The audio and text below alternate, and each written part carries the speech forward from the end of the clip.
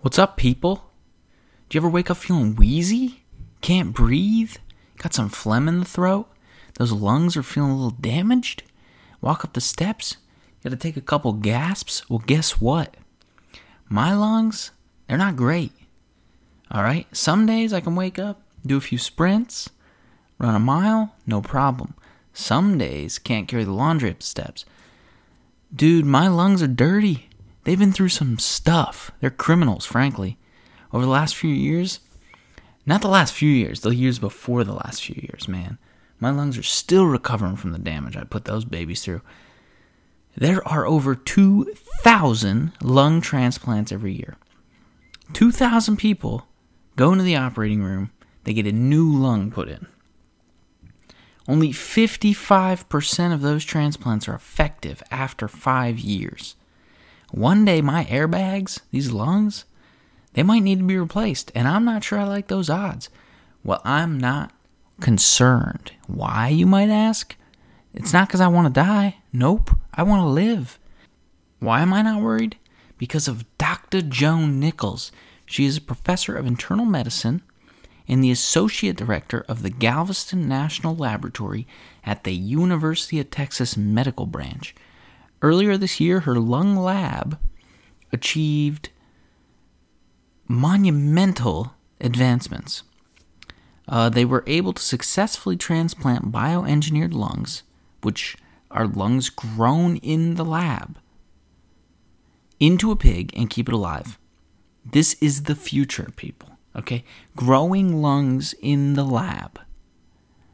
We don't need those 2,000 lung transplants a year that don't work well if we can figure out a way to reliably make lab-grown lungs.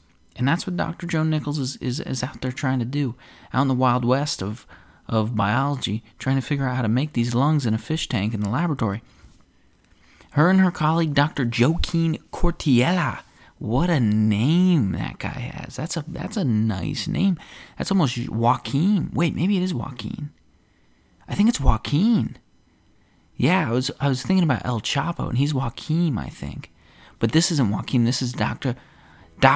Joaquin Cortiella, whom I hope to get on the podcast one day. Actually, I would like to have both of them on the podcast together, maybe next year or maybe later this year, as they continue to get advancements. But they've been working in this field longer than I've been alive, and I hope that you enjoy their knowledge and our conversation. This is the State of the Universe with your host, the one and only Brendan Drackler. 5, 4, 3, 2, 1. Ladies and gentlemen, I get carried away. Joan Nichols is here. Joan, your work fascinates me, but I could never ever do it because aspects of biology really freak me out. Not blood, right? I'm not afraid of blood. I know a lot of people are afraid of blood. But what really gets me is veins. Veins freak me out to no end. When I get done working out and I look at my own, I can't look at my own veins. I have to walk around like Ray Charles for a half hour because I cannot look at my own veins. They freak me out to no end. But I want to know about the work you do. You're a bioengineer, and can you tell people the specific subset of that field you work in? So basically, my training is very different from the work that I do, and that happens to everybody over time. And when you do the type of work that I do, which is bioengineering tissues, it brings in things that are not biology that you wouldn't even realize. But so basically, to do bioengineering work, you have to understand a little bit about chemistry, some physics, some real life, what really works. A little bit of mechanical ability is always helpful because you really are, the equipment we work with doesn't exist, and very often we're making it ourselves. And you have to have a really good sense of humor and a lot of tenacity and be very willing to keep plugging away at a problem for a long period of time without any results. Yeah, you have been working you've been working in the lung lab, is that correct, for a long time? So pretty much our lab has focused on lung, but that's not all that we do because I also do a lot of modeling, which means I look at making small pieces of tissue, of human tissue, and I look at what happens as you grow, develop, and produce it. And then I also do studies where I may expose it to pathogens or not, and look at what a response is to understand better how tissues survive assaults or injury and how they reconstruct themselves. I see. Can you explain to me how you bioengineer an organ? Sure. In 1 minute or less? Yeah, you can. You can take as long as you want. Okay. So how do you bioengineer an organ? First thing you start with is that you need a scaffold material, a skeleton, a structure that provides support, that it helps if it's a little bit like the organ you might want to bioengineer, especially if you're going to work with surgeons and medical staff who are used to doing transplantations and you want to move in that direction. So the first thing you need is a scaffold. The second thing you need is a source of cells that you're going to use, whether it's going to be stem cells or adult cells, or in my case, lung-specific cell populations and blood vessel-specific populations. And I know they freak you out, but we're gonna talk about them a little bit anyway because I kind of have to. That's okay. You have to have equipment to support development of this process that will allow you to grow the organ that you're producing in, and you need a recipe, and that's really takes a long time to develop. You need a recipe that you follow that says, I add this product on this day and do this and at this temperature, and then the next day you do something else, and the next day. And for us, because it takes 30 days at this point for us to grow a lung, every day over 30 days, there's a piece of that recipe that says I'm doing something to produce an end product. Just like you're baking a cake, my recipe lets me follow it, and every time we make a lung, that's as close to being the same as we can possibly make. I see. So in my mind, and I'm in no way active in this field, so forgive me if I say something stupid. I'm sure I will, actually. What I'm picturing is when you're a baby, when you're growing in your mother's womb or a different animal, you are essentially that cake, and different parts of your body are being baked following a certain recipe, and what you're trying to do is recreate that recipe in the lab. Is that correct? Something like that. A little bit like what we see during fetal development, and a little bit like what we see during wound healing.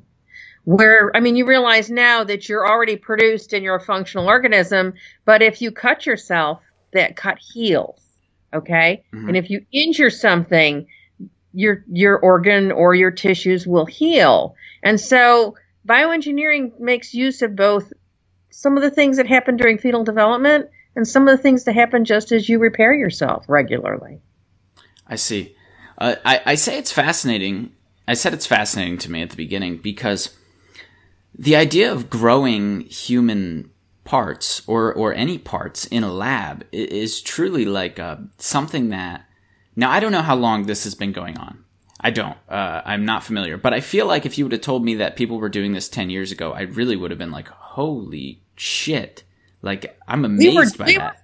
Doing this. We were starting to do this 10 years ago. Yeah, see, I figured that. And because I'm not active, I don't know. But that's what I'm saying. It feels so futuristic. Think about it, the time when I first started producing small pieces of lung tissue and small pieces of blood vessels, just growing them, like I said, as models to study how tissues form and develop, I had no thought at that point to use it for something like growing a whole organ, because that was so far out in science fiction that it's part of Star Trek and, that whole concept of how you would repair somebody in the future. But you also have to understand that there's a lot of creativity that happens, and that about 15 years ago, I met my now research partner, who's a clinician, who was interested in bioengineering tissues like trachea. And when he saw what I was doing with lung, when he came to my university, he said, wow, you're making these nice quarter-sized pieces of lung tissue, and they're consistent, and they're really good looking, which means they had all the parts you needed to have at that small functional level. He said, what would it take to make something big with a view towards being something that would be transplanted or clinical application? Yeah. I want to get to that eventually. I want to talk about the clinical application, but I don't want to jump into it because it is fascinating. But I first want to talk about something I saw earlier this year. I saw that you successfully transplanted lab-grown lungs into pigs and kept the pigs alive for the first time. Now, interestingly, I saw that on a science, one of the science websites I frequent, and I thought, man, I want to contact her and talk about this because this is very interesting to me. And I had thought that I emailed you, and I was like, damn it, she's not getting back to me, and I really want to talk to her about this. And like 3 weeks went by, like the entirety of August, and and I looked back, and that was still in my drafts, and I'm like, yes, I still have a chance to get her on. So tell me about this pig. You're transplanting pig lungs into a pig. One of the things that people really freak out about is that you are animal testing is so hated in certain online communities, right? Yep. So in order to do the pig lung transplant, you first have to get certain parts of the pig out. So you essentially have to kill a pig in order to transplant the lung back in. How does the whole process work? We're better at that. And the reason that this has taken 15 years is that first we developed a method to produce the scaffold structures we need. And they're made from natural lungs, either human or pig in this case. Human ones we get because we're very fortunate to be part of a transplant group that if an organ can't be used for transplantation for people, it doesn't meet the stringent rules that they have, but it still has some viable cells in it. We're allowed to take that. We're allowed to get that organ and use it for research purposes if the donors or the donor's family allowed this. And so we would collect cells from it if the tissue had live cells, or we would, if there were no live cells at all in it, and that happens occasionally with the organ's very damaged, which is why it was rejected, we would make scaffolds out of it. And so that's taking the whole lung and putting it in something that looks like a fish tank, because it is a fish tank, with pumping system that lets me pump a sugar solution mixed with a detergent solution through it to take away all of the blood, all of the cells, and just leave the skeleton proteins behind for the lung. And that makes a structure that looks like a lung, doesn't feel like a lung, but it looks like it. It has a gauzy feeling. It's very white looking because you just strip everything away and leave the proteins of the lung behind. Right. Yeah, I saw pictures of this. That's the scaffold. So that for pig or human, we do it this way. For the pigs, we don't kill pigs to produce these scaffolds. I can either go to a slaughterhouse because we eat pigs. Yeah. I can occasionally go to a butcher shop and get them. Or from other studies that might be on campus, from people doing other research work, that they wouldn't use the lungs. And at the end of their study, I'm allowed to go and procure them. I see. So that is an important thing for the listeners. What Joan just said, they do not kill pigs in the process of getting the lungs. Right. That's not the goal. The goal is not to harvest pig lungs for your own enjoyment. Because a lot of people tend to have that misconception. I want to clear the air on that. Because we're very careful about that. Yes. Yes. And so we're fortunate that for the pig study, we got the lungs from a variety of sources. Like I said, I can even go to a slaughterhouse and collect them. And we produce them, but we test them very carefully once we produce these scaffolds to make sure there's no problem with the lung itself. We do studies just like we do to you. We'd have you breathe in something and test your lung function. We test the function without breathing, without gas exchange or at that point. But we test the ability of that scaffold to be structurally competent, which means it's going to be strong enough to move a lot and not, fall apart. And it's going to be elastic enough that it'll support the fact that you breathe, and like elasticity, it'll let you, like a rubber band, decrease your lung size and breathe again and do it all over again. So these scaffolds are made out of what are called collagen and elastin. Collagen is a very strong protein. Elastin is an elastic protein, and that's what these natural lung scaffolds are pretty much made out of. I see. Maybe this is a more philosophic question, and maybe you don't even want to or can't answer it. But why do you think that animal testing is such a hotly debated topic? You've been around the field for a long time. I'm sure you've heard a lot of viewpoints on it. Because I think it hits us at a very, very gut-wrenching level to think about having an animal that would be like a pet or an animal that you would come in contact with. It's very personal for people that they think that we're being unreasonable and we're not treating them well. And we're not taking into account the fact that they're alive, and we do not have the ability to make a live thing. Okay. So it is very personal. And I'm open about the fact that we do animal research, because without this research, I can't just go from my laboratory making these lungs and doing the best that I can and not having a step in between before they would go to clinical application. Right.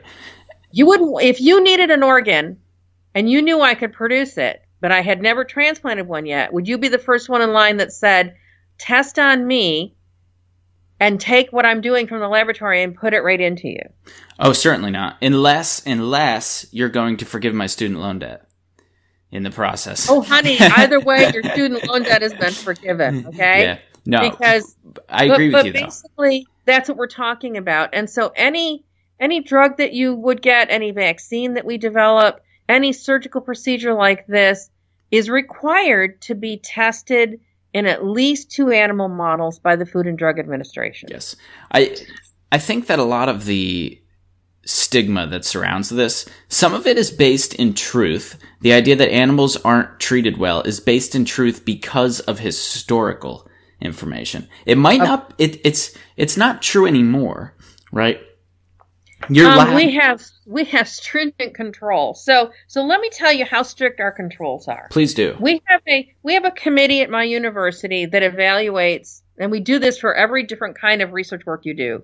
But in terms of animal work, we have a committee of people that are veterinarians, scientists that do animal studies, and people from the community that sit on this committee that review all of our animal use protocols.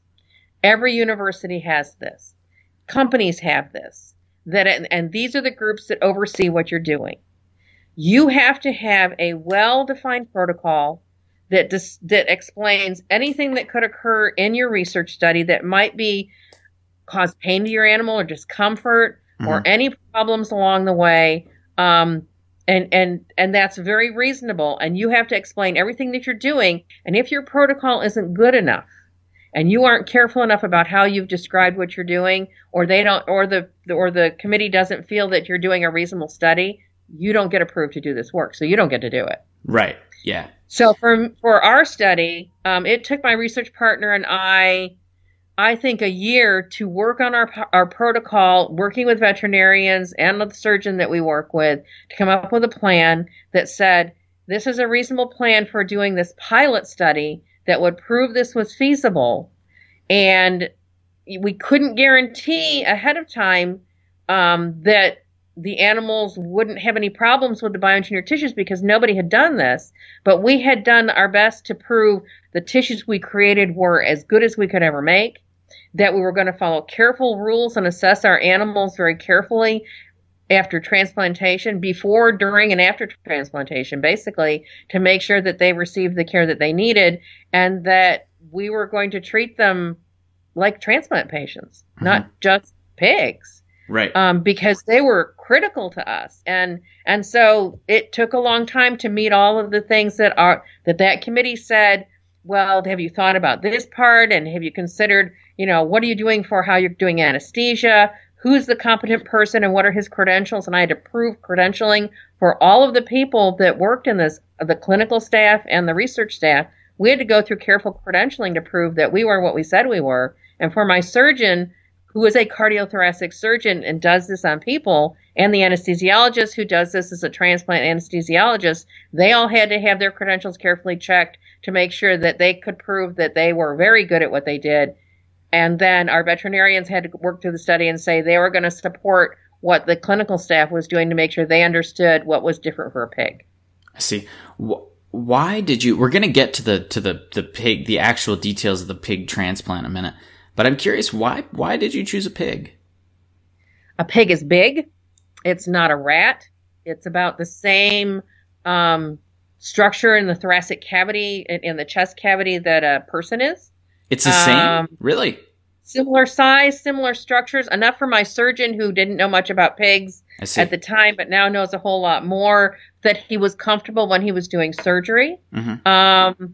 And a pig for us is a meat animal. They've been bred to grow quickly. Mm-hmm. And that meant if we did a transplant, our pig would continue to grow quickly, and we could assess growth of the transplanted organ in the animal. Yeah. I read recently, and I don't know if this is true, but that the average pig in 6 months will grow to 240 pounds.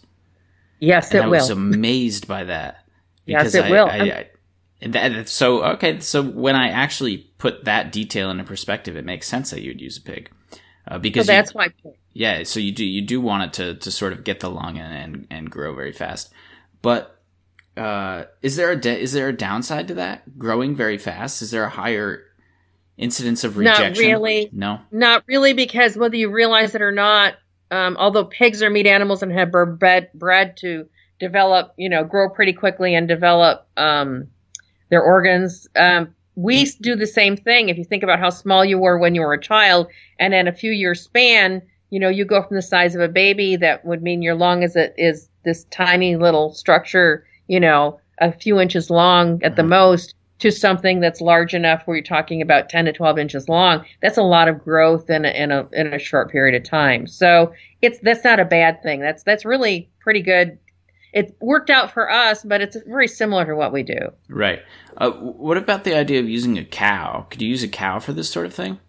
Cows are kind of big. Yeah. Cows are difficult to do surgeries on. Is that because they're big? Realize that pigs are the smaller pigs when we get them, and there are some breeds of pig that are very small, are manageable, mm-hmm. And they're easier to lift up we lift these animals up and put them on a table. We clean them down. And we manage them very well, and it's easier if they're a little bit smaller.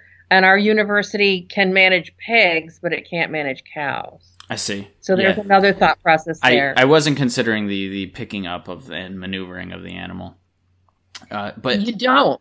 But again, oddly enough, a cow isn't shaped exactly the same as people, and their GI tract, their gut, mm-hmm. because of they are different enough that there would be some obstacles for using that, where pigs are really more like us. I see. Enough for this study. Okay. All right. Now I can stop asking you details. Describe to me the process of this pig lung transplant. So you have the lung, it's growing in your fish tank. So the first thing you need to realize is that we have a scaffold from an unrelated pig, mm-hmm. that we prepared over a couple-week period and have cleaned and prepared to do the study. On the day of, there's a two-step process to this. There are two surgeries our animals undergo. The first surgery is where we go into the animal and we remove one lung from that animal and leave them one lung behind. We remove the left lung, we leave the right lung. Just like us, animals can survive on one lung. And we take the lung out that we use, and the surgical site is closed, and they're allowed to go to recovery. And the lung that we remove is used as a source of cells for us to reconstruct on a different scaffold a bioengineered lung. And there's a reason for this. A lot of my training is as an immunologist, and what that means is that I'm really interested in tissue rejection or tolerance to transplanted tissues. You realize that when somebody gets an organ transplant, they're immunosuppressed because that organ doesn't match their body totally perfectly. Right. So one of the questions we had for this study that nobody knew was, if I took cells out of you and I grew them in a tank for a month and I produced a tissue or an organ and I put it back into you, would your body say, welcome home? It's nice to see you. Where have you been? Or is your body going to say, wait a minute, we don't recognize you anymore, because small changes happen in the cells as you're growing them for a month in culture. Maybe your body would be sensitive enough to pick that up We also weren't sure, since it's an unrelated scaffold, although there's nothing that should drive a rejection response, whether we could produce these scaffolds in a way that was so clean, there was nothing left from the previous animal that would drive rejection. And so we weren't immunosuppressing our pigs. We wanted to see what that immune response was to their own cells. I see. And so the bioengineered lung, so we collect the cells. The scaffold is set up in a bioreactor, which is a fish tank, with tubes that run into the trachea and into the pulmonary artery and pulmonary vein, because I need to pump nutrient fluids in it, and it's suspended in a tank of nutrient fluids that looks like Kool-Aid. Okay, for lack of any better description, it looks like red Kool-Aid. Fair enough. And I love Kool-Aid, but I don't think I would want to drink that fluid. It doesn't taste like red Kool-Aid. It tastes like salt. It's a salt solution. Okay. You don't want to know why I know it doesn't taste like red Kool-Aid. I do want to know why you know how it tastes. Yes, at one point I tasted the Meteorate out of a bottle years ago because I was curious to see what it tasted like myself. I see. Hey, I don't blame you. If I worked in a medical lab, I wouldn't. It's frowned upon that we do anything like that, but there's a long story related as to why that it had to do with what was in the material and whether you could different formulations could be sensed by somebody. It's a whole different research project. But let's come back to the fact that it's a salt nutrient solution, and the organ, the scaffold is sitting in this, fully immersed in it. And you then pump into this scaffold on a regular basis certain cell types over a period of 30 days. And you provide other nutrient solutions. And and then over that 30-day period, every day we add something that's a nutrient solution or what we call growth factors. Growth factors are protein products that tell your cells what to do, how to function. It's time for you to produce a tissue. It's time for you to grow and develop. It's time for you to divide and proliferate and make other cells just like you. And these factors also help support where cells go to, where they stay, where they attach to the scaffold, and enhance that so that at the end of the 30 days, you have a bioengineered organ. And so then you have that organ at 30 days. We decant it, which means we take all the fluid away, and we do what's called breathing. We start pumping oxygen or air into those tissues in through the trachea, just like you would breathe normally, just like the first breath of an infant when they're born. And we start that process in the laboratory and then we transfer that lung. Once we've done this for a little while and we've moved all the fluid out of the tissues that we could, that lung gets transplanted in the animal, but we move from the laboratory to our surgical suite in our animal center where the animal's already been prepared for surgery, and I hand off that organ to the transplant surgeon, and he puts it in place in the animal, just like he would be doing a regular transplant. I see. So let me make sure I got this straight. You take a pig. Well, first you have a scaffold, right? First you have a scaffold. You take a pig. You take its left lung out. Why is it always the left? For us, it's always the left. It's a little bit smaller. It's shaped a little bit differently. It works for us to do a left-sided. It also has to do with how the whole structure is formed, but trust me, left lung works for us. Okay. You take the left lung, and you use it to collect cells that you will then grow the new lung with. That way, you are creating, in essence, the exact same lung that you removed. Right. So you can put it back in, and hopefully the pig's like, yes, my lung is back. It was just missing for a few days, but I got it back. Everything's okay. Everything's okay. That's exactly what you described is what we're after. Remember, this is a feasibility study to prove we can produce this, put it into an animal. We didn't want to immune suppress. We want to be able to assess it in any way possible. Is this bioengineered organ going to cause a problem for the animal? Is the immune system of that animal going to reject that organ? I see. Now, what were the results of doing that? The pigs lived, right? Pigs lived. Pigs did beautifully. The only problems we had with the study were from the initial surgery, which also happens in people occasionally. You develop what are called adhesions, which means as you heal after the surgery, you get a lot of overgrowth of tissue, and so we couldn't use two of the animals although we created a lung for them, we couldn't give it back to them. I see. So that was two of them. But the rest of the animals each received a lung, and we survived them. They did not live for a length of time. We survived them and picked the times we had to euthanize them because we didn't know how the animal was doing other than assessing, did they have a fever? There was no coughing. Their sound seemed to be good. When we took them and did x-rays and scans of them, everything looked good. But unless you really look at the tissue, you don't know what's happening. And since nobody had done this before, we chose 10 hours, 2 weeks, 1 month, and 2 months for survival time for the animals that we worked with. Okay. And that's exactly what we did. We survived the animal for 10 hours, 2 weeks, 1 month, 2 months, and then we looked at what the tissues, how they developed, how the blood vessels developed, how the tissues functioned, and we assessed very carefully what happened in the chest cavity, what happened in terms of was there any fluid present, were there any problems for the animal, and in that case, we didn't see any issues with our transplants. We also didn't see any signs of rejection. I see. So this is very much a proof of concept, right? This is a feasibility proof of concept. Yes. And so I want to, before we talk about applying this to human beings, because we will get there, I want to first mention there's a lot of confusion, both within me and in the community online that I see. What you're doing is bioengineering, which is not the same as 3D printing organic materials. Oh, yes. It is not exactly the same today, but in our future, instead of doing everything I just described to you, and I can start to see our future now, someday I will do a CT scan, which is a 3-dimensional evaluation of your chest cavity. Mm-hmm. And if you need a lung, and I will bioprint with cells and materials that are very much similar to collagen and elastin, I will bioprint you a lung and transplant it into you. I see. And that will be utilizing some of the information that you have gained by growing lungs in the lab, right? Because you learn fundamentally how these things work. Bet. So we learn so much. I mean, I have notebooks full and can show you notebooks full of questions that I have that say, even before this project started, what are we looking for? What are we trying to assess? What are the things that nobody knows?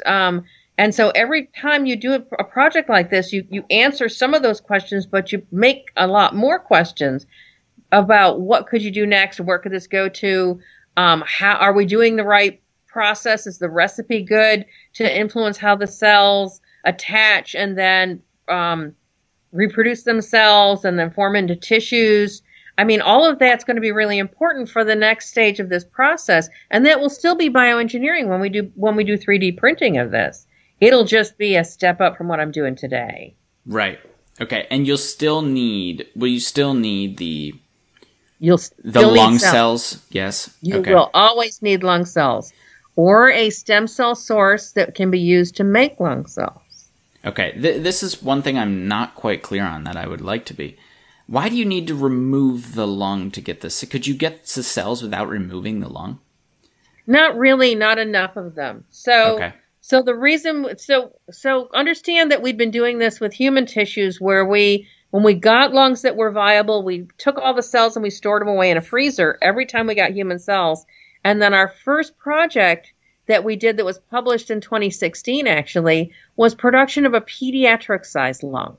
So we took a pediatric-sized human scaffold and we repopulated it with cells and bioengineered a lung that way. But it wasn't ready for transplantation, obviously. It was just done for us to work out the procedures we needed to do. So once we learned what we needed to about working with human cells and working with human scaffolds, to take this to the next level, to do a feasibility study, it had to be pigs. So we had to do the exact same process, redesign it to fit pigs, so that we could do this feasibility study, and then we will do what's called a preclinical study, which will be a larger number of animals. It'll work out everything that you need to know how the production is to make sure that every time we're producing a product that is the best product we can make, and then also standardize how it's managed for surgical transplantation. I see. Okay, now we can move in the direction of human beings. A lot of people, this is an odd question that I see online, and for me, I don't think it's a good question maybe you do think it's a good question, because the question is, why are we testing this on pigs and not human beings? That's such a weird question to me, and I'll tell you why I think it's a weird question. I think it's a weird question because of what you said earlier.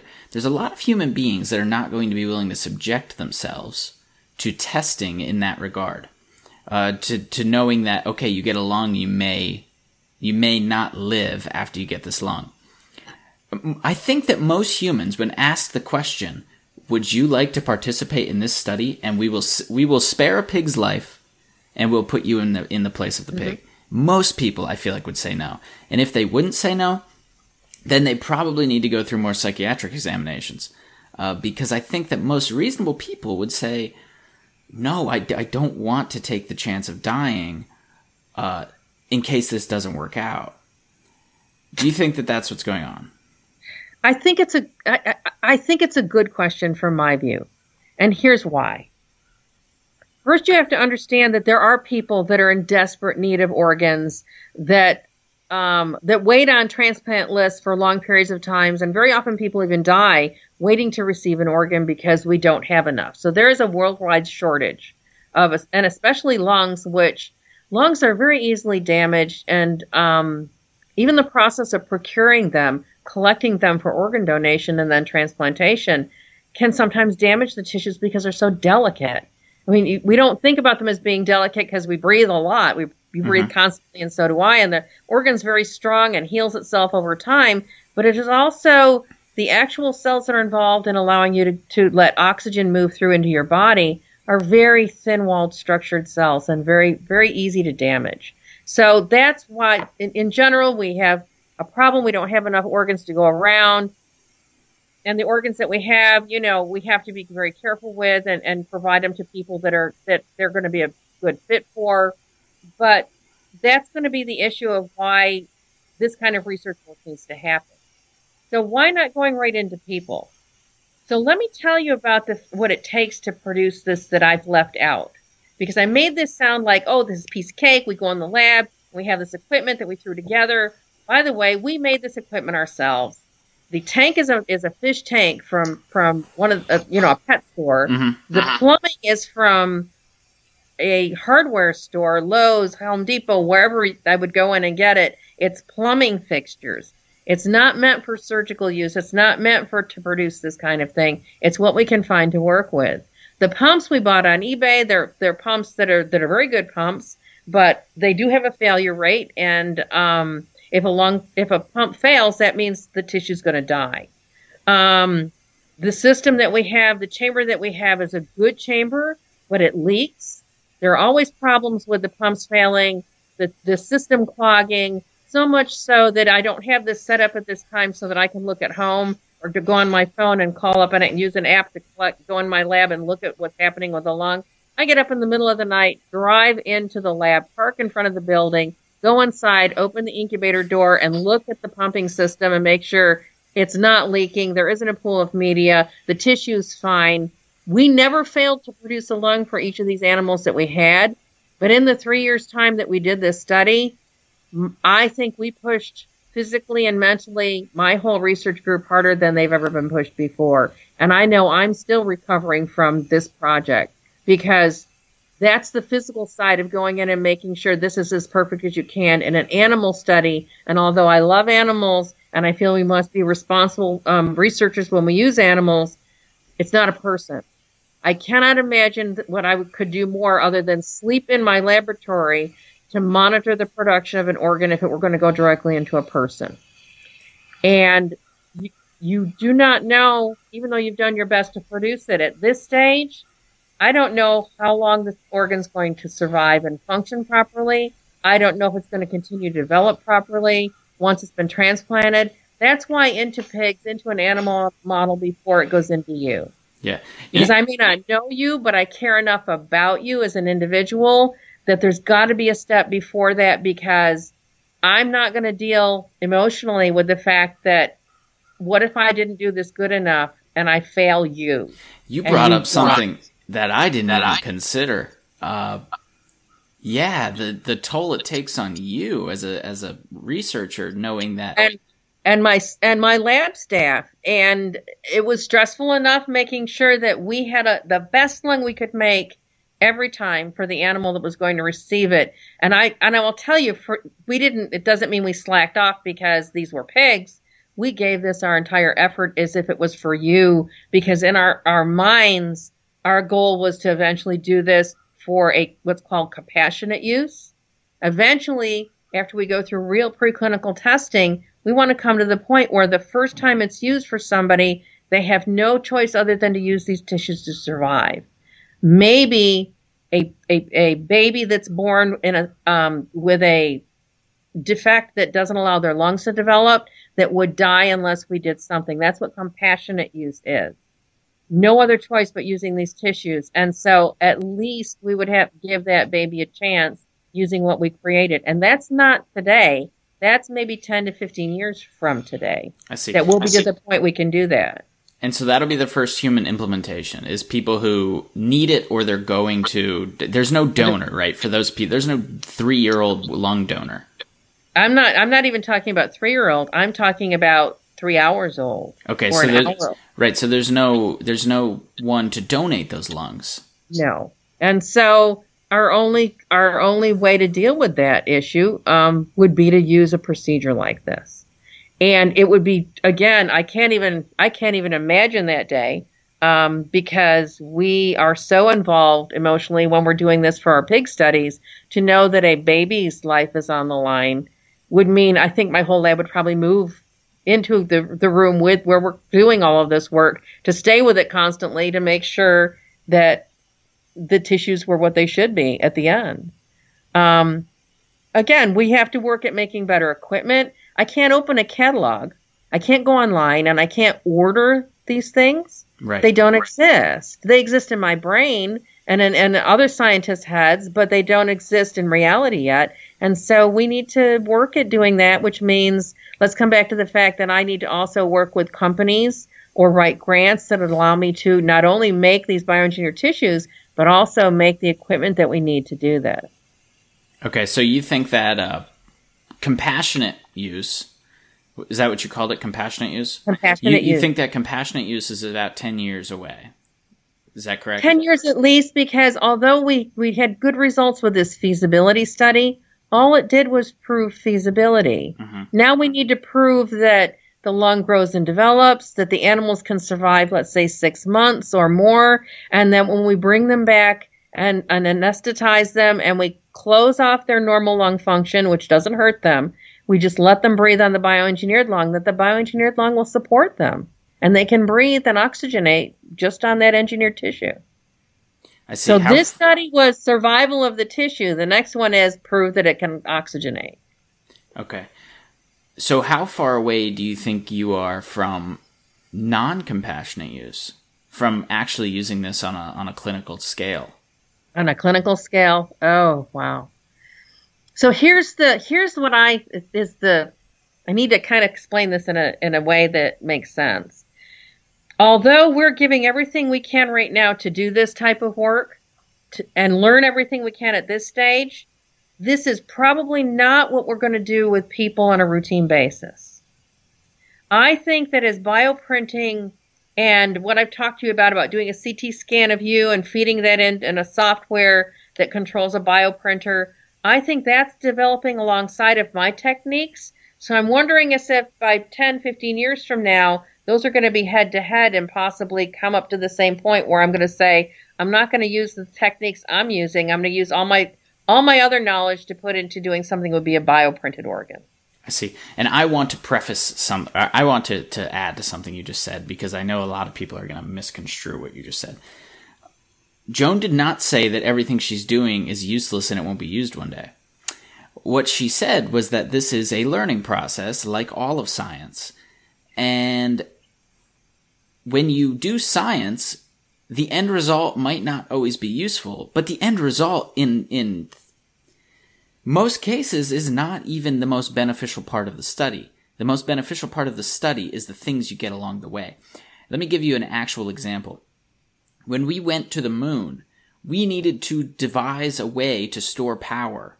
There was no way to store power. You can't have an extension cord shooting out to your spaceship. That doesn't work. We need to design a way to carry a lot of power in little battery packs. And what did we come up with? We came up with the model that eventually became the powered tool, the screw gun, if you will.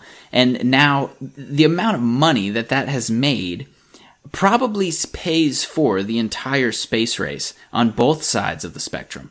And so the important part, in my mind, and this is in a lot of engineering-based studies, the important part is not always the end result, because sometimes the end result is not the thing you're actually seeking. What you're seeking is the knowledge you gain along the way. And the knowledge you gain along the way pays for itself tenfold.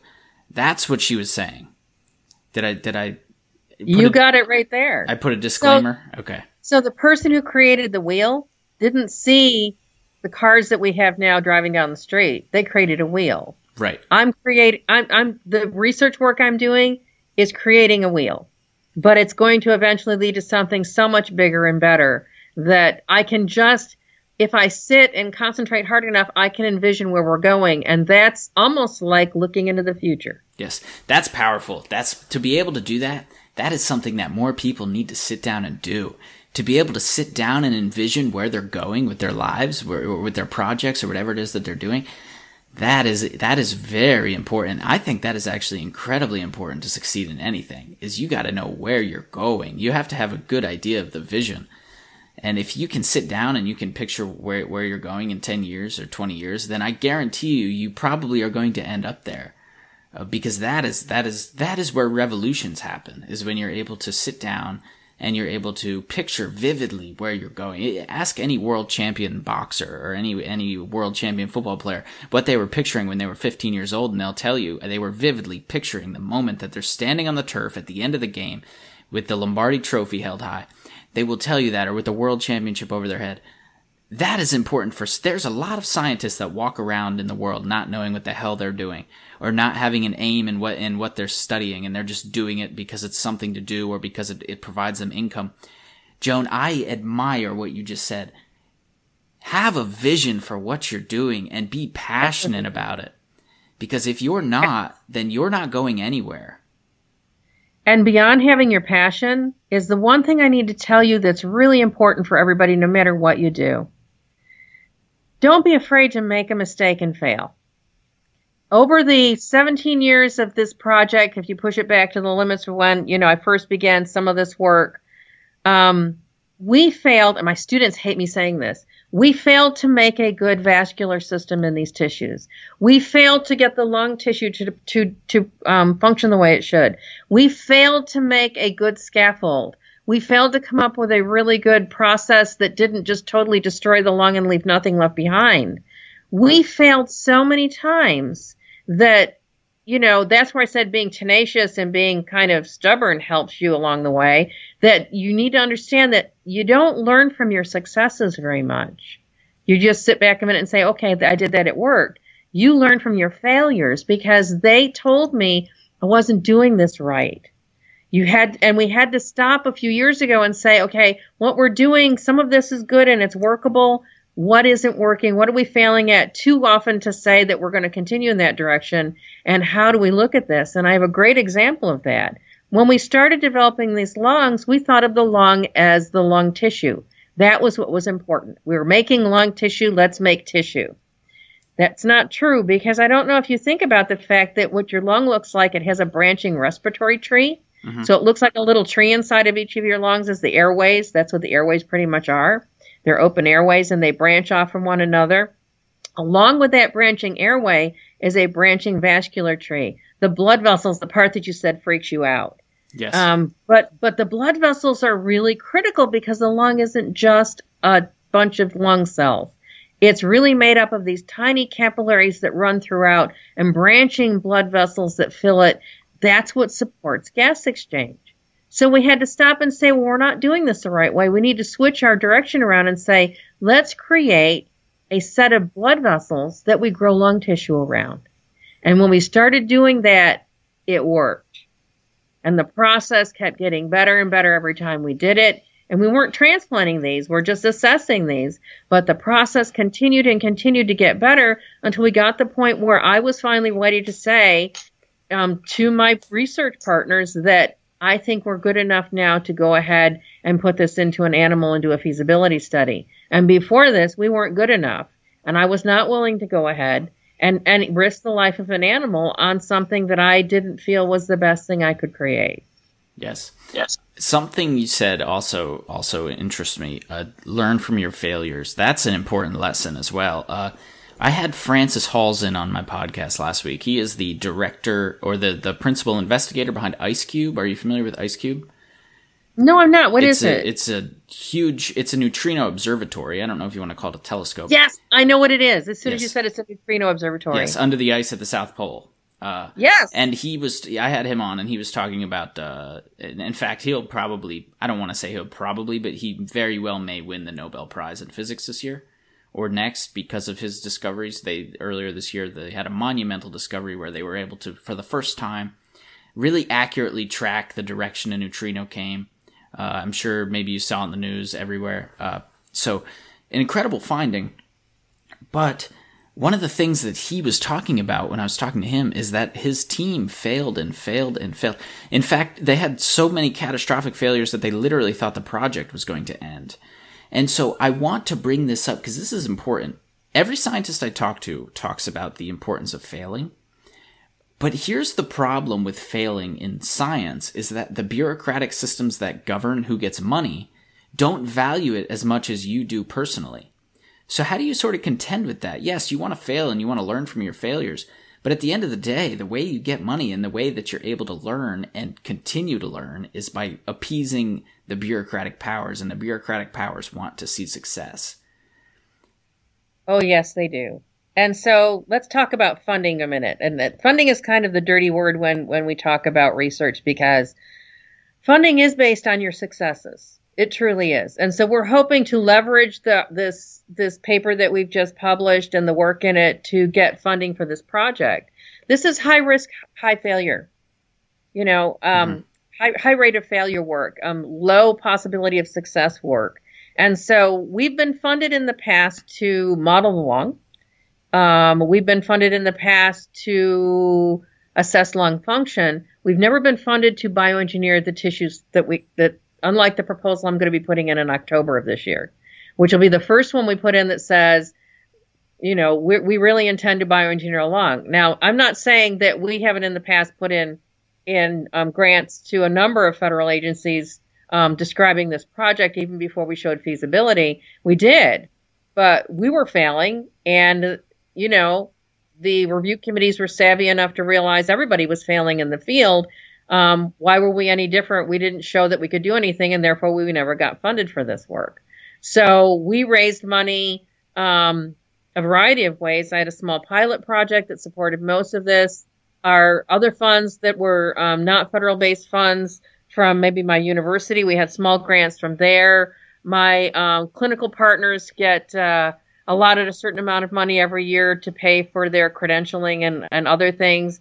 They put in that money into the pot. I mean, we used any money we could get short of doing a bake sale to to collect the money to be able to do this feasibility study. And we did it with very little cost because the clinicians all donated their time. They took a vacation day when we did a surgery. I couldn't afford to pay them anyway. My cardiothoracic surgeon on this project, Saverio LaFrancesca, who is an amazing surgeon. He's just an amazing person as well. He was in the area. He worked at a local hospital, but then he moved to Boston. He flew himself from Boston on his own dime to do these surgeries for him. So, funding is difficult. And in this project, everybody that was involved in the project that was an author on the manuscript absorbed costs in whatever way they could, or charged us the minimum amount it would be to do a process we needed to have done. And just for reagents, not for time, because people donated their time. That's how we got this project done, but it's not how this project should have been done.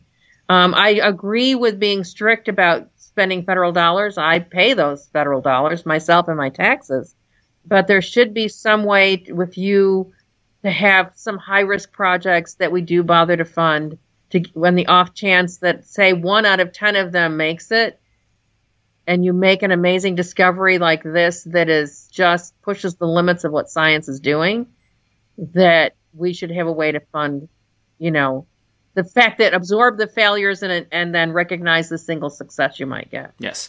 Well, science is incredibly underfunded to begin with in essentially every avenue.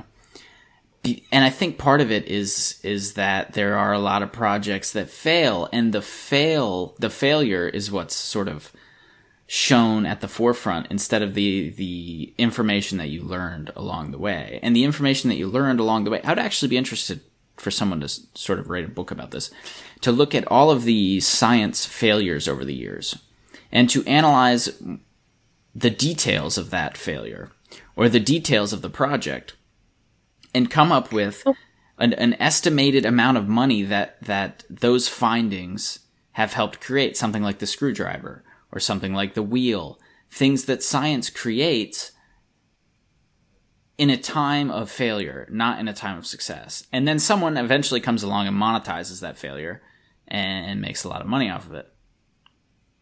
So we don't publish our failures, unless you are part of my research group or you're a collaborator of mine, or I don't reach you by, you don't attend a talk that I do, because I talk about failure when I give lectures, to any group that I speak to. I'm like, and because it's important to understand that for research purposes, that you're also funding me to fail occasionally, although I should be able to produce enough, if you give me money, I should be able to produce something that I can publish and would benefit, to show you that I'm learning, like you said, that what I've learned along the way. And we try to do that. And I have a stepwise approach to publications that show over the years, we've done this little piece and here's our next little piece.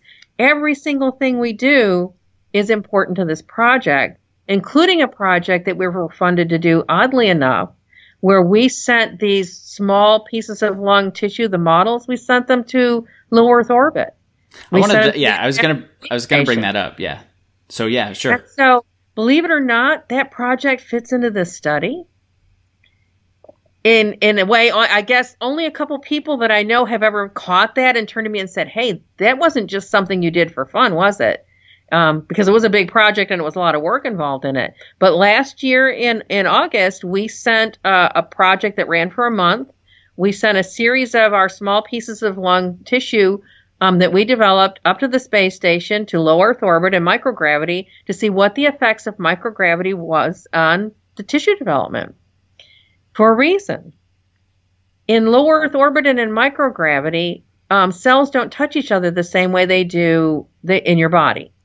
They're subjected to the same things. You see how the astronauts float around? Well, in a culture dish, cells are going to do something similar. They're not going to adhere the same way. They're going to react a little differently. And in low Earth orbit, cells proliferate. Let's say stem cells don't differentiate as well, and so they stay immature and they proliferate better. So that means I'm getting more of the immature cells that I need to produce normal tissue. They don't mature and form tissues as fast if they're in microgravity. So what does that mean for my project? The hardest part of our project, and you talk about the fact that we're collecting cells from one lung to make another lung with, or from someone's lung to grow a lung for somebody else in the future, is that we're still limited in what we know about how to get those cells to reproduce themselves perfectly.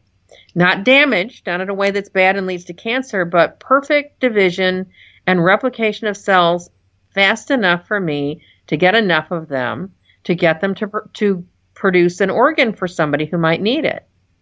On Earth, we've developed over the 10 years it took us to develop methods to entice the cells to grow and survive at a little bit faster rate than they would in your body when we're growing these tissues in a bioreactor tank. But they're still not fast enough. So that's why it takes 30 days. That's why the organs that we create have to be a little bit smaller right now. And why when we created the pediatric lung that we did on the pediatric scaffold, we took all of the cells that we collected from an adult human lung to recreate that pediatric lung. It was very small because our methods of isolation aren't perfect. We damage the cells we want to collect most, which are the cells that are involved in gas exchange because they're so delicate. And so we're collecting progenitor cell populations And a few of the adult cells we want to have that support gas exchange. But we want to entice those cells to stay immature at first, produce a lot more of themselves, and then differentiate out and become the cells that support gas exchange. That's why sending the experiment to space was so critical to me, because I learned some stuff there about tissue development, wound healing in space, and how these progenitor cells, which are a stem cell population, how they function. And that answered a bunch of questions so that the next time we do when we get funding to do our next round of feasibility studies, we're going to be better at what we do. And we might be able to entice the cells to reproduce themselves more and stay immature at the beginning to be able to do this in a faster way and maybe not take 30 days to grow along. Right. And it doesn't only help your group. Health physics, or studying the health of astronauts or people in like divers even, is very important. I listened to a talk a few years ago, and I was completely unaware how important it was to understand the health of individuals on the space station, or going to the moon, or going to Mars. Because going to Mars. There is a lot of things that we rely on. One thing we don't realize is how much we use gravity just for our functions, just for functioning our human body. For physiology, yes, for how your body functions. And so when you're in microgravity on the space station, you breathe differently. You breathe faster. You don't breathe as deeply. We didn't know anything about wound healing. We know there have been no major problems with people, but the particle level. So just, you know how a bright sunny day when you're sitting and you're daydreaming and you're staring at a shaft of light that comes into a room you're sitting in, how you see all those little particles floating in the air? Yes. That's the stuff you're breathing. Mm-hmm. On the space station or going to Mars, even though you're very carefully cleaning filters, the particle level increases hugely. Skin cells that we shed, all kinds of stuff are in those particles. And that's the stuff that you increase over time, and that's a burden for your lung, causes some damage as you breathe, the more particles you breathe, and so that wounds your lung. So my whole experiment was looking at a lot of things. It also looked at wound healing of the lung to understand in long-term space flight what we might have to expect. See, so when I look in a ray of sunlight coming through the window, I see all those particles, but those particles sort of get cleaned up by the fact that I am going in and out of my house, by the fact that I open my windows. But on the space station, they don't, because there is no windows. Is that the idea? There's no windows. And even though they filter the air, it doesn't filter it all out. And by the way, I hate to tell you this, even though you open the windows of your house, that stuff that you see in that shaft of sunlight is what you breathe everywhere you go. Yes, I know. I have incredibly bad allergies when it comes to animals, and so now you realize that stuff is not just on furniture and carpets. Yep. It's floating in the air. So if you go into an area where there's been an animal, there's hair and dust and dander and skin cells from that animal, and you're breathing that, and that's driving your allergy. That's what you breathe on a regular basis. Some of it is pathogenic bacteria, not much of it. Maybe viruses occasionally that are aerosolized in the space if somebody else has been in your environment, but that's a whole other story for a whole other day. But bottom line, just the particles alone. And so because we breathe so much, and although your body has good mechanisms to clear that stuff out and remove it from your lung, those particles do get in there. And so that's part of thinking about this too. What's going to be long-term function for people? I learned so much about what would happen to these organs on Earth just by doing that one study we sent to space. I see. Do you know the rate of rejection for lungs in the current way that we do transplants? So lungs have a high rejection rate in general. They're really not sure why. There are a lot of reasons to go into about it, but you look, it's not rejection rate, it's survival. So the opposite thing is tracked. So within a reasonable length of time, let's say the first 5 years, about 70% of people we think, and that depends on the study, 70% of people are alive after 5 years. That drops significantly if you go out further in time, out beyond 5 years, that people's organ fails or they reject it, one or the other, so that you have a problem that leads to loss of the organ and loss of that individual's life. So we're not great at doing lung transplants in general, but they have worked for us. They're not It's not the same thing, and you need to think a little bit about the fact that a kidney or a heart doesn't see the outside world. Right. A lung does. And one of the big problems with lung transplantation is the fact that you do get infections. And that leads to, loss of that organ and loss of that individual. You do get infections of the tissues because that lung is exposed to all that stuff we just talked about every day in terms of breathing. And beyond that, there is an actual microbiome. And so a microbiome is the organisms that live on us normally, that are found on us and in us. The lung has a microbiome where the heart or the kidney, which is enclosed in our tissues, isn't going to have. So the lung is constantly exposed to the outer environment. I didn't even think that's crazy I didn't even think about that. The lung the lung is like a fifth limb, and it's probably the dirtiest limb too, because I've been in some horrible places. Some horrible places. Sure you have. Everybody has. So think about that for a minute. So one of the things that we did in this pilot study, because we knew that the first time that animal breathed, we're setting them up to get an infection and die, is that we reconstituted the immune system of that lung. So remember, I'm an immunologist by training, and you can thank University of Rochester in New York for part of that training, because they started my PhD work started there. I learned to really respect what the immune response is in a way that said I knew that we were in trouble if I didn't go back and think in terms of the cell types we were putting back into that lung, if I wasn't giving an immune response back to those tissues. So immediately the first time the animal breathed, there was some protection against those things we talked about, not just the particles, but the pathogenic components that you might be breathing, the organisms that might make you sick. I see. Okay, I want to get into some questions. I have a new sort of segment that I want you to be my guinea pig for.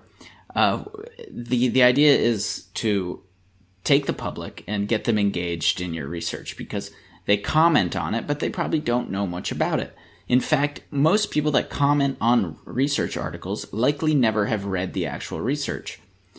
I saw an article recently. I don't know. Maybe you've seen this article. It was a joke article. The article was published by some large journalistic body, and it was that NASA found that marijuana has alien DNA. Have you seen this article? No, I haven't. Okay, well, the article's a joke, and if you actually read the article tells you that it's just a study, and the study is trying to understand how many people share bullshit articles without actually reading them. Yeah. And it's a lot. Like, I think that their statistics were about over 80% of people shared the article but did not click the link, which is insane. And that happens for almost every news story, and news covering the work you do is no different.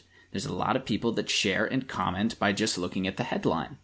So I want to bring up some of the questions that people have, some of the concerns that people have, and have you sort of answer their questions.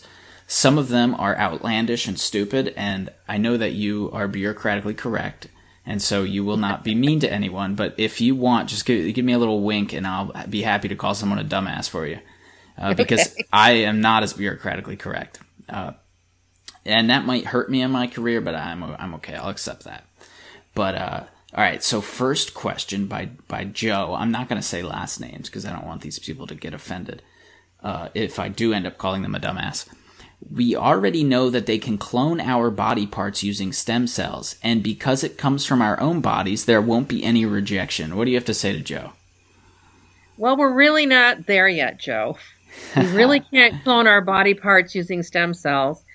Stem cells are like cats. Stem cells can be gently coaxed to go in the direction you want them to go and maybe become the cell type you want them to be, but you can't make them do anything you want to.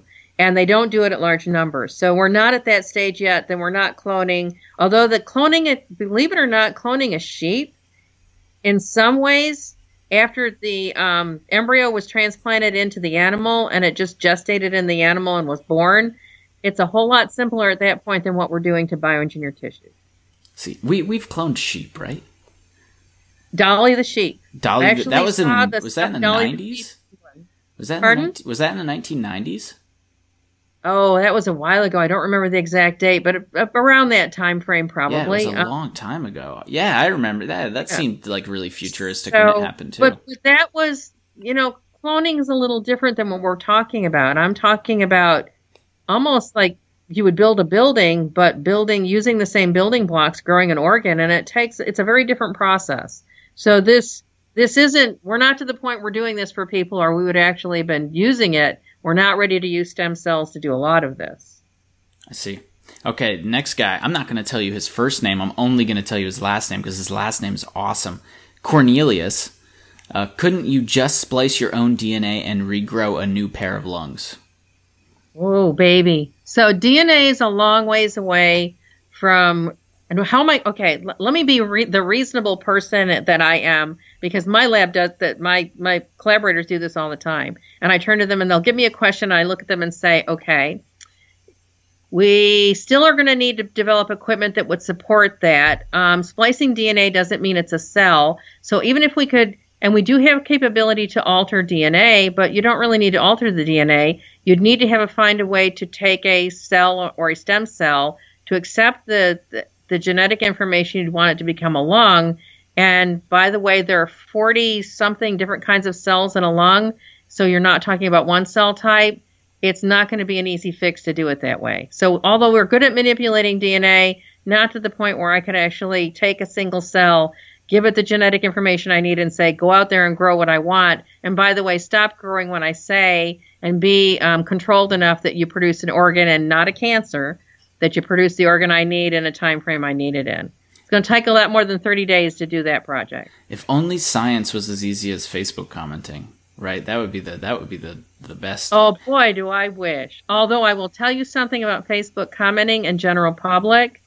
And you said yourself that you're not a biologist, and there are parts of biology that freak you out.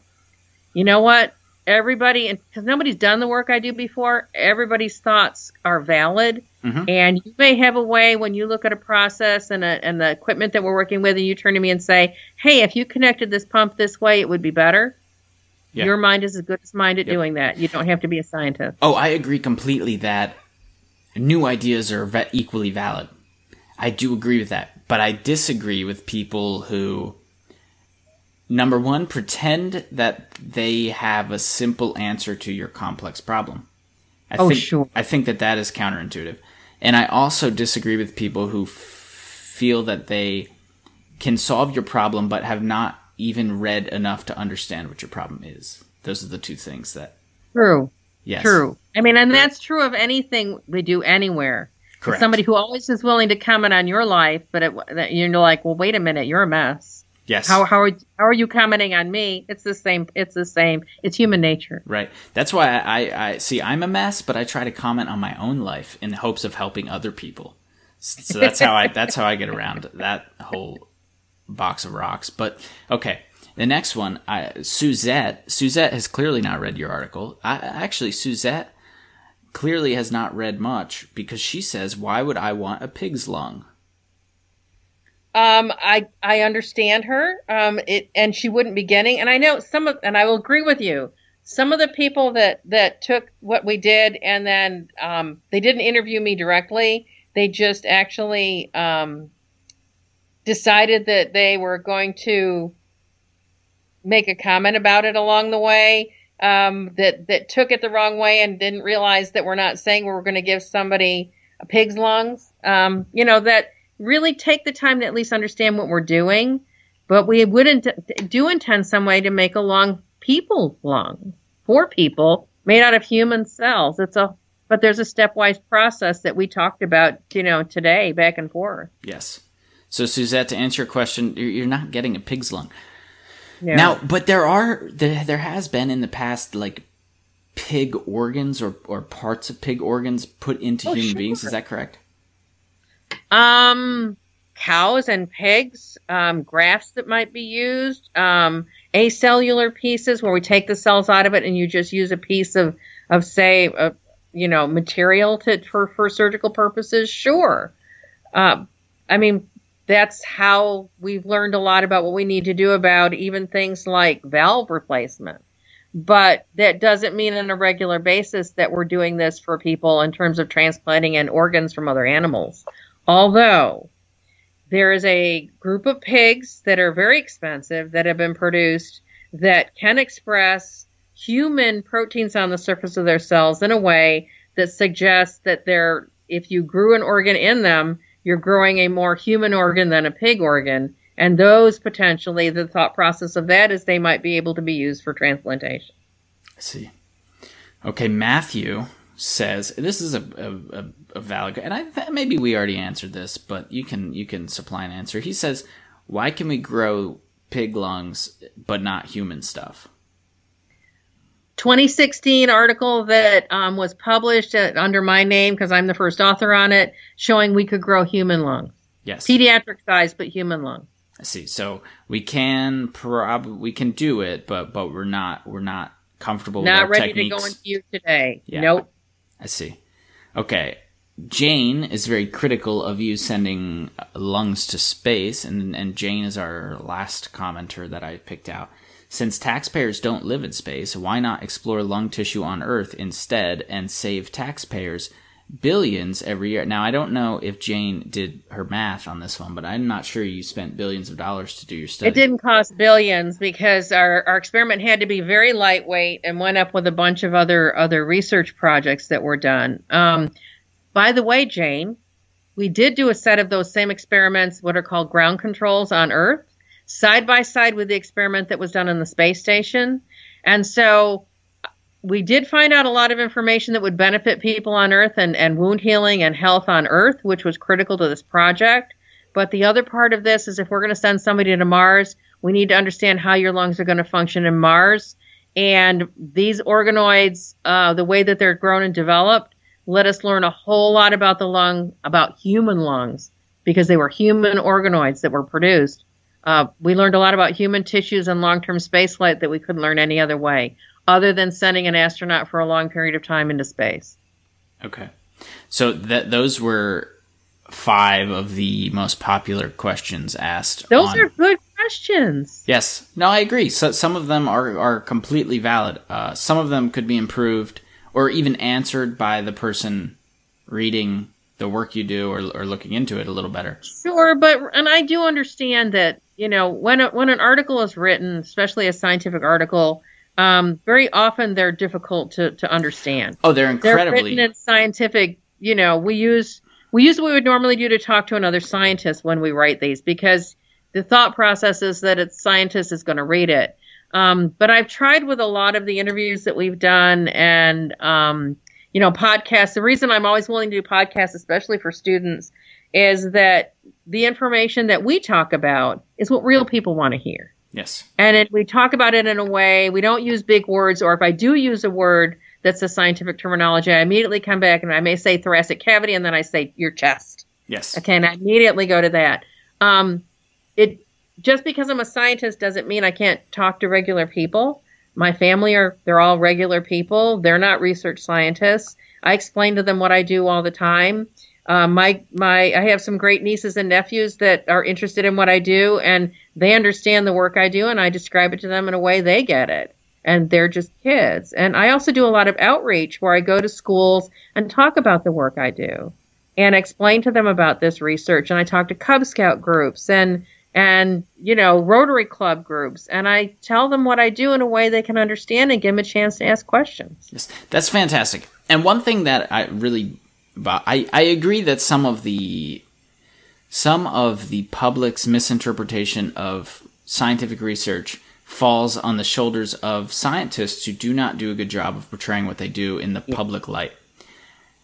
We're pictured as scary people, yes. these crazy, scary people that lock themselves in their lab and do these bizarre experiments. And, it's a problem that's been perpetuated by scientists that don't come out of their labs enough to talk to people and say, hey, I'm just like you. Yes. I am actually a proponent of not only writing a research article that is meant to be read by people doing the type of work you do or people in your field that understand the buzzwords.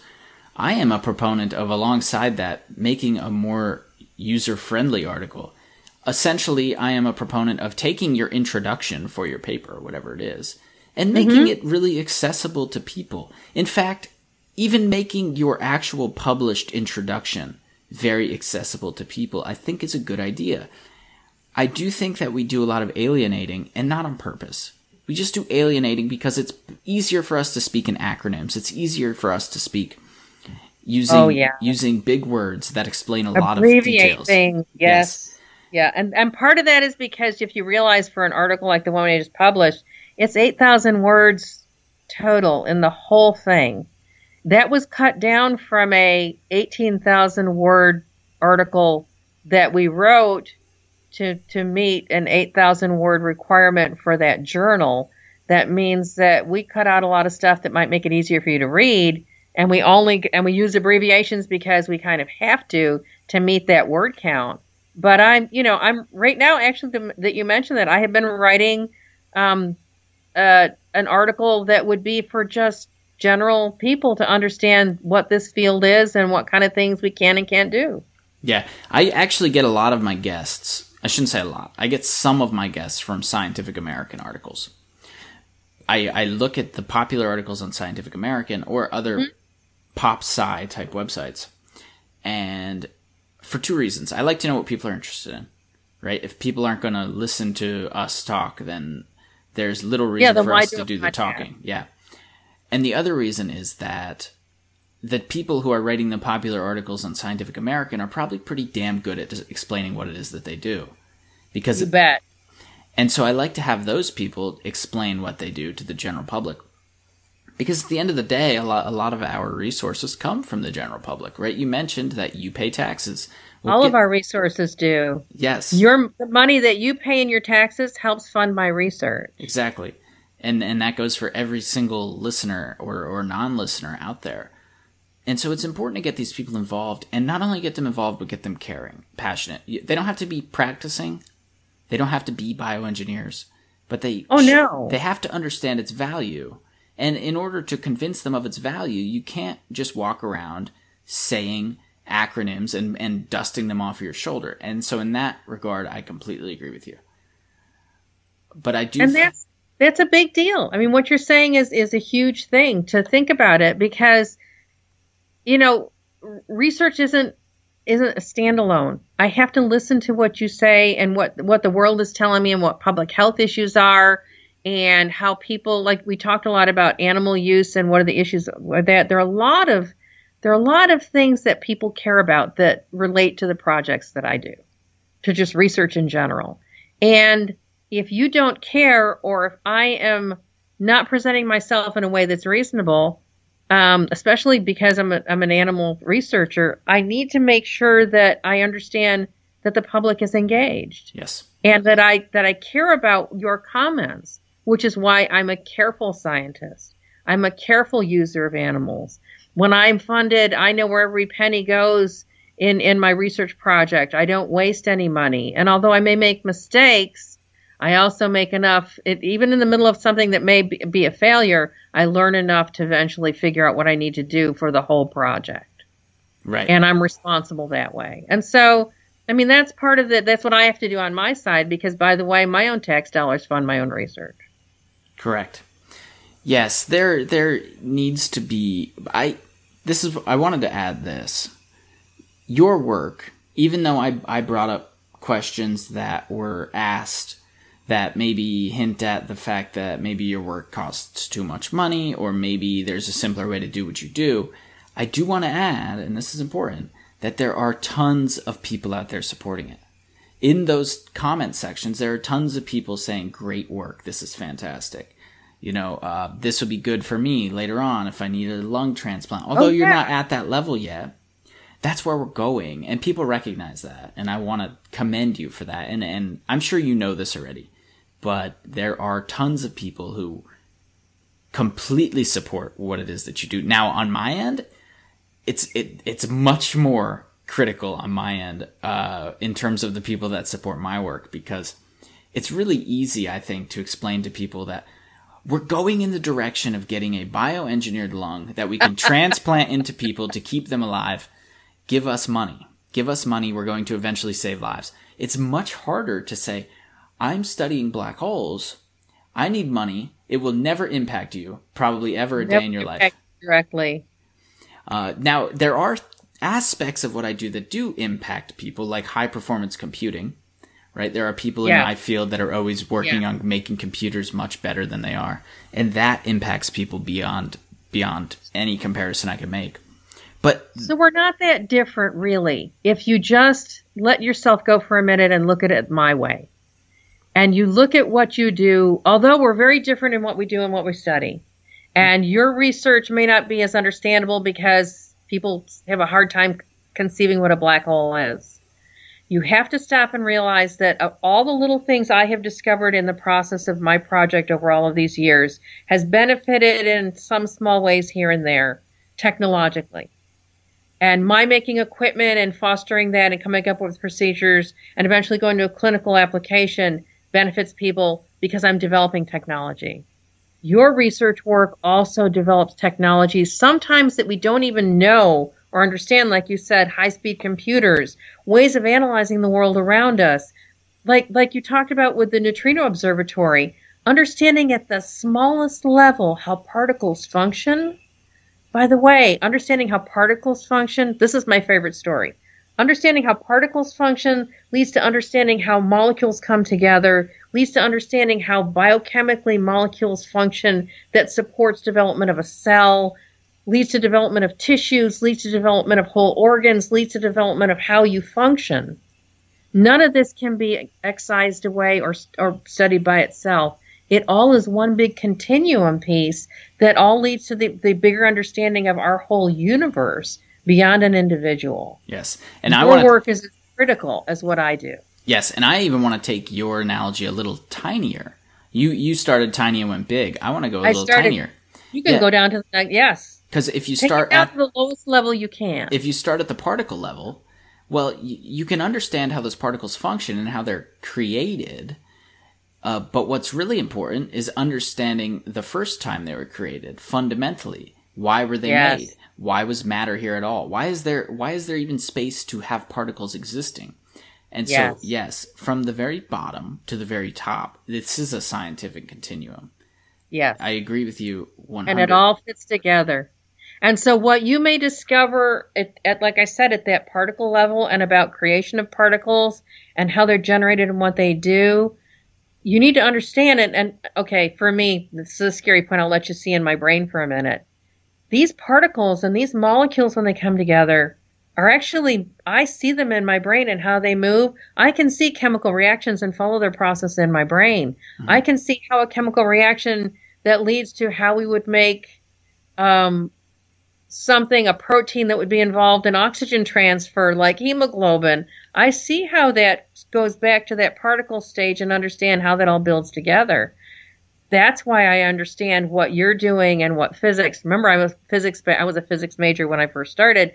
I have an understanding of physics and I have an understanding of chemistry. I have to, because you don't do biology without understanding both, because we're made up of things that are influenced by physics and chemistry. And so whether I on a daily basis read the same papers, and I may read a lot of the same ones that you do, because I'm always interested in everything that's out there and how people approach the study of any part of what this world is, because that lets us understand a little bit bigger piece over time to understand how we influence everything that happens in our environment and how we share particles and components with each other and how that may influence how you function physiologically. And so it's not just the organisms that we share in terms of microbiome. If you're sitting next to somebody in a room, it comes down to, I've always been amazed if you think about how atoms work and electrons and go down a little bit level and look at particles, how we may share those at a level we've never understood, which may impact your physiology as a person. Yeah. Yep. You know, that's way out there, and I'm sorry we went in that direction. No, that's perfect. Yeah. But it fits, and so what you do makes sense to me and fits in my brain with exactly what I'm doing. I'm doing it on a bigger level than you are. I'm lucky I can see the stuff I work with. Okay, I need a microscope to see the cells, but I can see it in terms of when I get it to the organ level. Yes. I can't see those articles you talk about, but doesn't mean I don't know they aren't there. Yeah, and I love what you're saying. I do. I think that there's too much vilifying that goes on in science sometimes across fields. Actually, the most vilification I've seen is when people are in the same field but working on different things. Yes. It's very funny. It's very funny that people will be like, "No, why are you working on that? That's not important. What I do is the important part." Have you ever been in a meeting, though? And here's the thing, that whenever you do something that's different from other people in a big way and you make a big jump, have you ever been in a meeting, had someone stand up and say, "I don't believe your research"? I've been at conferences where I've seen people do that to other people. Yes. Yeah. Yeah, I have had people do that when I was at meetings that say right straight out, in terms of a research project that I was presenting, I don't believe your research. And when they did it, I'll tell you something. I didn't understand it at first, what they were saying to me, that they didn't believe it. I'm like, what do you mean? I wrote, everything's been written in this. You can reproduce what we did if you just follow what I wrote in this article. You could reproduce this exactly.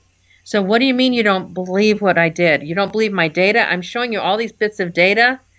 I guess in my head when they said it, I couldn't fathom how the heck am I going to lie about this and create this.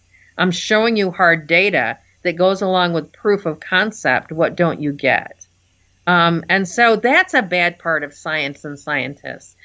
I've never done that to anyone. I may question how they did an experiment or their controls that they did for an experiment, but I've never looked at them and said in a holistic way, I don't believe what you did, which says pretty much you're a liar and you're cheating people. And I'm like, excuse me? Yeah, that's bizarre, because I know people that do that quite frequently on a smaller scale where they don't quite say, oh, I don't believe you, but they sort of undermine. They're saying it in a different way. They undermine you, or they poke fun in some way at the work that you're doing. Oh, sure. And it is a real problem. And I don't think it's good for science for people to be like that at all. It's doing that is equally as bad as presenting work that is knowingly false. Rejecting work without analyzing it is equally as bad as presenting work. As presenting work that's false. And I will agree with you there. I will agree with you. But I've never understood how you present something false. I've made mistakes in my calculations and my data that people have pointed out, and that's reasonable. And I thank people for that if I've made a mistake and I didn't catch it. But for what I'm doing, bottom line, we actually, every step of the way that what we've done, including this feasibility study, is all documented very carefully. And we have imaging of our bioengineered lungs in the animals that obviously look very different. We have histology. We have data sets from groups that, by the way, when we did this study, we didn't do all the analyses ourselves. We did collaborators. So we have collaborators at Harvard and collaborators at Mass General in Boston and collaborators at outside of our own program in this university and other universities who did pieces of this that all came together to do parts of it to feed back in a way that said, although we created these lungs, they're not exactly the same as native lungs yet. They're still in a developmental stage. They're still developing and they need to mature, which is why we need to go longer when we do our next study. But it was important to have all these other people involved because they actually support what you're doing and say, we're not making this up. This actually worked and the animals actually walked around and we took care of them and they didn't have any problems. They didn't even cough.